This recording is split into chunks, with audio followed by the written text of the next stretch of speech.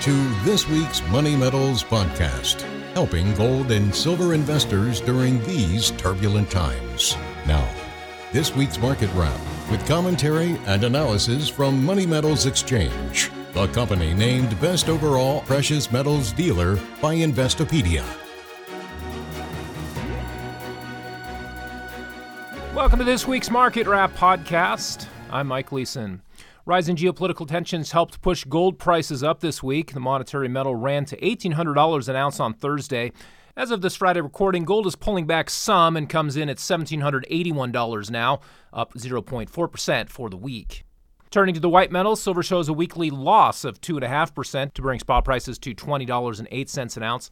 Platinum prices are up 3.6% since last Friday's close to trade at $948. And finally, palladium prices are unchanged for the week to check in at $2,182 per ounce. Saber rattling by the Chinese Communist Party stoked investor fears earlier in the week. CCP officials felt aggravated by House Speaker Nancy Pelosi's visit to Taiwan, which China claims as part of its territory. They performed provocative military exercises around the island. But the Biden administration moved to appease the Chinese regime by vowing that it wouldn't support independence for Taiwan.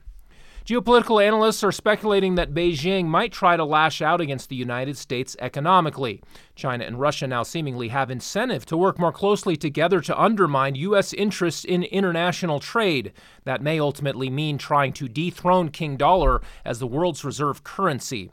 Other countries are also trying to wean their economies off U.S. dollar dependence. An African nation notorious for its bout of hyperinflation is now encouraging its citizens to save and transact in gold instead of dollars. Yes, believe it or not, the Central Bank of Zimbabwe is now advocating for gold. Here's a report from DW News. $100 trillion. That's one followed by 14 zeros. That is Zimbabwe's biggest denomination note from 2008. That year saw Zimbabwean hyperinflation hit one of the highest levels in history, with the Zim dollar essentially not even worth the paper it was printed on. Now, inflation is down to 200%, still one of the highest rates in the world. Zimbabwe's central bank is introducing gold coins. Zimbabwe's new gold coin is named after the country's world-famous Victoria Falls. The Reserve Bank is billing it as a magic bullet in the fight against the country's inflation problems.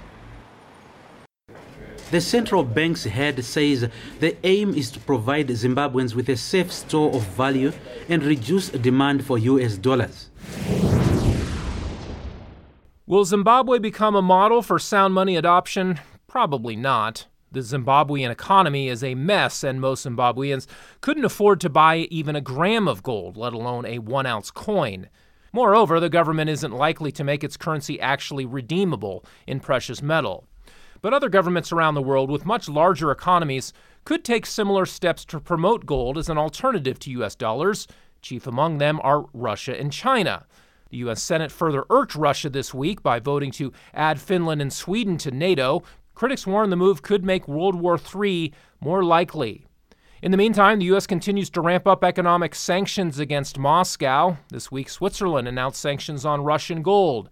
The move bans the importation of gold sourced from Russia.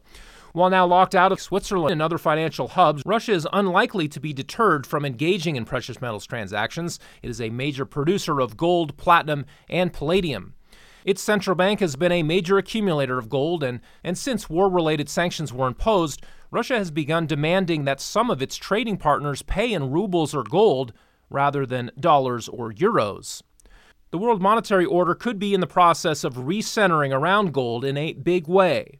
When mutual trust among nations erodes, gold becomes the ultimate standard of value. It is universally recognized and entails no credit risk when exchanged in physical form. The same can be said for silver, which is a more practical currency for ordinary citizens engaging in everyday transactions. While a gold coin could in theory be used to buy gas or groceries, silver coins are handier for such purchases. 1-ounce silver coins together with fractional size silver can be used to closely match actual retail prices for goods and services.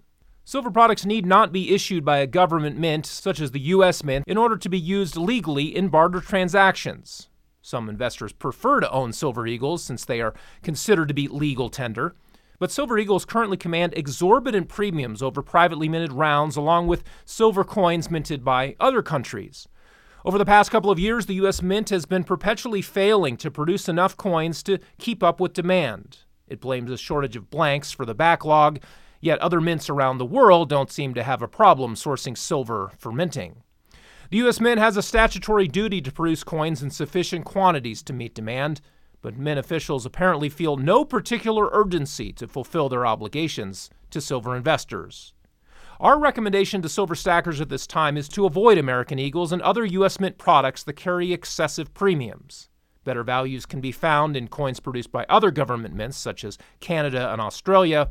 Even better values can be found in privately minted rounds and bars that sell for minimal premiums above spot when obtained through Money Metals Exchange.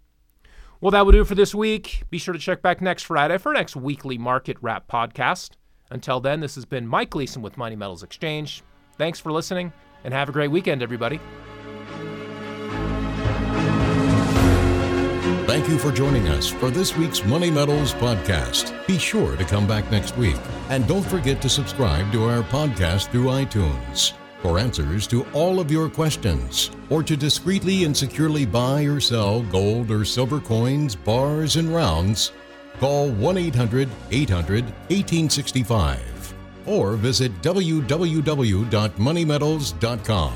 Our knowledgeable and no-pressure specialists are standing by to answer your call during business hours, Monday through Saturday. Or you can lock in your order online, 24 hours a day, 7 days a week. Again, visit us at www.moneymetals.com or call 1-800-800-1865.